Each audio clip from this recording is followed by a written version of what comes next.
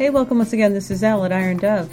Dialogue is the key to reform. Access is the key to dialogue. At Iron Dove, you can find both. Come on down, talk it up, and let's see what we can figure out.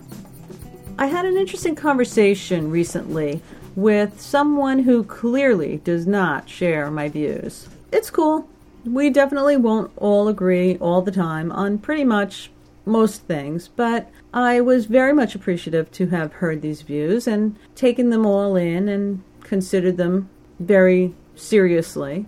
And hopefully my views will be taken in and considered seriously as well. So, it's a dialogue thing. And I think that baby steps are just that. Baby steps. Small ripples. And that's the kind of thing that eventually a ripple turns into a wave, and eventually a wave can really cross an ocean. So I started thinking about the whole idea of this daunting task of changing perceptions and how difficult it is. It's much easier to perpetuate existing traditions than to break the cycle. And it's so important to break the cycle when the traditions don't serve the people, when the traditions actually hurt the people. When I was a kid, I was kind of a tomboy, and my dad said to me once, "The worst thing I ever did to you girls was make you independent." And I never really understood that, because even though we were, quote, independent, I lived in a house that was very gender role driven. Girls were treated one way, boys were treated another way. There was a very distinct difference in what your options were. And yet, there was this underlying message that my father tried to give us girls, and that was, don't be a victim. And somebody said to me, this person who obviously didn't share my views, said to me something about, where does your sense of victimhood come from? And I thought to myself, I don't consider myself a victim at all. I've never considered myself a victim, and that's the beauty of this thing. The beauty of this thing is I'm not a victim. And choosing not to be a victim is how we can change traditions and break a cycle that has systematically undermined the value of women and how women perceive themselves in this society and worldwide. And allowing people not to be victims was the whole point. And that was the thing that was just kind of interesting to think about, is that as much as I grew up in a place where there were very distinct gender roles, there was a very distinct difference between boys and girls, men and women, I actually got this don't be a victim thing. And I never have been. I, at some point, didn't agree with my father and chose to live my life a different way. I eventually didn't agree with certain religious teachings and decided to look into other things. And I'm still looking, because what I've been able to find doesn't fit. And it doesn't fit because I'm not willing to be a victim. It doesn't fit because I want to choose to change the way that people perceive themselves. And I want to do that because I think that breaking the cycle, that part of me that wants to break the cycle, wants to help save the woman standing next to me. Because I know how it feels to be in a place where you're not considered equal. And it's so important to remember that we examine what we think and be open to these possibilities, that we as a society can make mistakes, have made mistakes, and we're not perfect. And neither are the traditions that we swallow and believe based on these dusty old books that I like to call them. Because they are, to me, they're dusty old books. The Bible is written from a perspective that excludes women. And it hurts people. It hurts a lot of people. So society changed. Things change. Things evolve. And it's okay for evolution. It's okay for things to evolve. And it's okay to make mistakes. And it's really important for people to look at things and be able to change their minds. be allowed to examine or re-examine choices and traditions and say, well, they might have served people at a time, but they don't serve people now. And we can do the best that we can, but we have to keep working. And we have to do the best that we can not to hurt the people around us. All of the people, including women.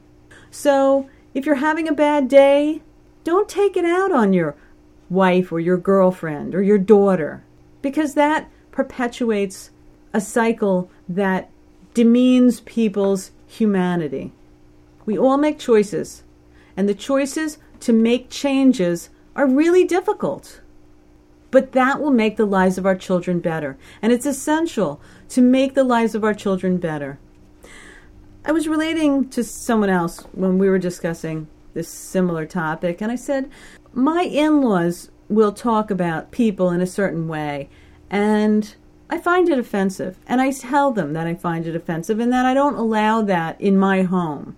And I know that I will not ever change their view, and that their behavior probably will never change in their lifetime. They're old, they don't want to change, and they will speak and think the way that they do until the day that they die. But I know that by making the correction there and then in front of my children, that behavior will not be perpetuated, that I'm breaking a cycle, that I'm making a tiny ripple, and that my children see and hear me say, no, not acceptable. We don't talk like that. We don't think like that. People are all entitled to common human dignities, regardless of what color, what sex, where they live on the planet, or anything else. Human beings are entitled to be treated like human beings, without being denigrated, without being marginalized, without being treated badly, without being called names. So part of me was really taken aback by the way that I received the information. But it also educated me as to how really passionately people hold on to traditions in a way that is almost inexplicable. So I thought about this daunting task, and to choose to stick with this is to choose to change on whatever level I can a tiny little bit of what I believe is causing us to be unable to find peace, so that my children will live in a better place. Each time someone learns that a certain behavior is unacceptable, that's a baby step in a direction of change. Each time someone learns that it's not scary to allow a new idea into their brain, it's a baby step in the direction of change. People are so afraid of change, but change is a good thing.